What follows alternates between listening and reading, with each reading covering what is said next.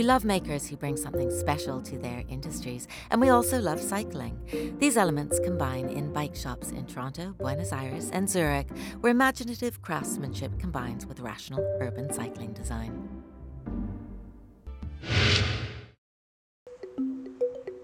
On the edge of Zurich's Old Town, Nino Jäger has established a lifestyle shop for two-wheeled mobility. Purchasing the Gorilla trademark in 2010, he redefined the business model and opened the new storefront under the name Gorilla Urban Cycling. Now, the revamped brand produces high-end two-wheeled custom-built cycles engineered for the urban landscape. The main point is that we produce our own frames with our own geometry, with our own materials, and we are producing now in Zurich.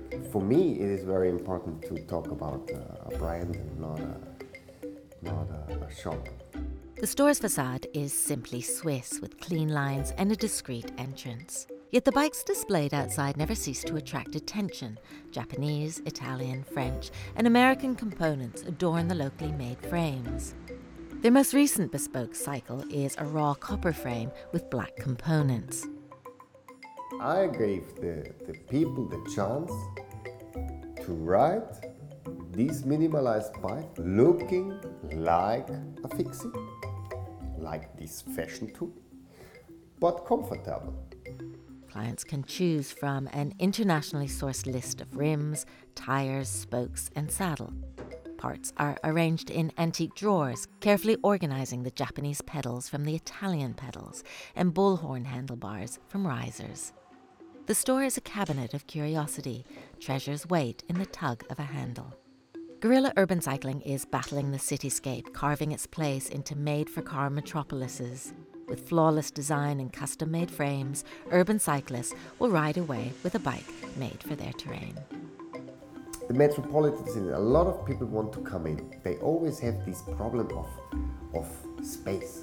Where should all these people live? But if you do all these cars away, think about the space you have with all these streets.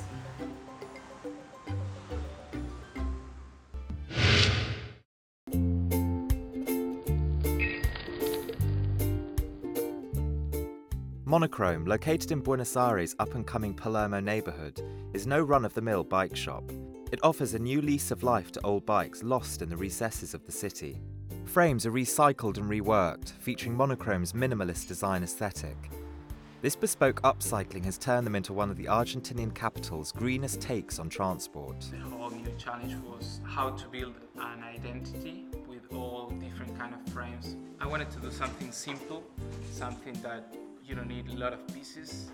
After travelling the world searching for inspiration, Nathan Burta returned to his homeland with a new mission to build a brand based on sustainable and eco-friendly bike building. We tried to change the way we manufacture the bikes and choose the materials we wanted to use. In the recycled bikes line, all the frames and the forks are recycled. Rewind Bikes gives you the whole idea of having your own bike designed by you. There's no another bike like yours because you design it by yourself.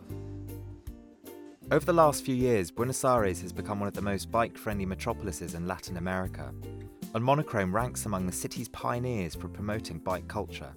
The most important part of inspiration for me was not in the design area, but yes, in the culture area.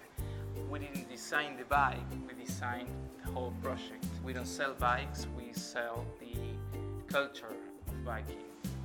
It started as a dream and it's coming true. With some 300 days of sunshine a year, there's little excuse not to switch to two wheels in BA.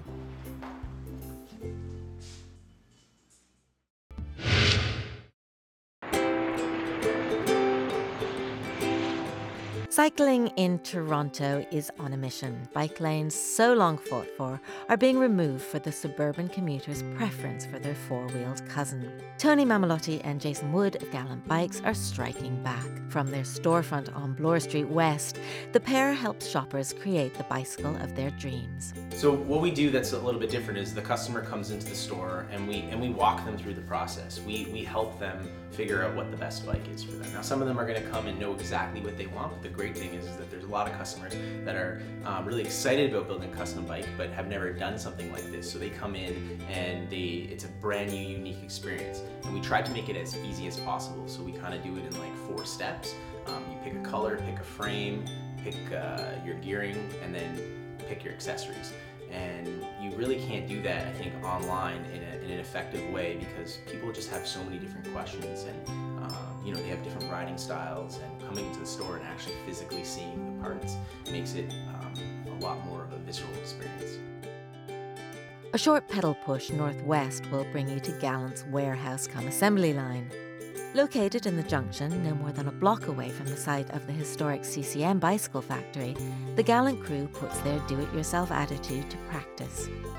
Parts that cannot be made in Canada are shipped in from abroad, before being perfected, painted and pieced together to form bespoke bicycles. Tony and Jason try to keep much of their process local, allowing them to test and tweak every bicycle to the customer's discretion. The duo's desire to integrate their passion for biking with their devotion to the quality of handcrafted goods was ambitious.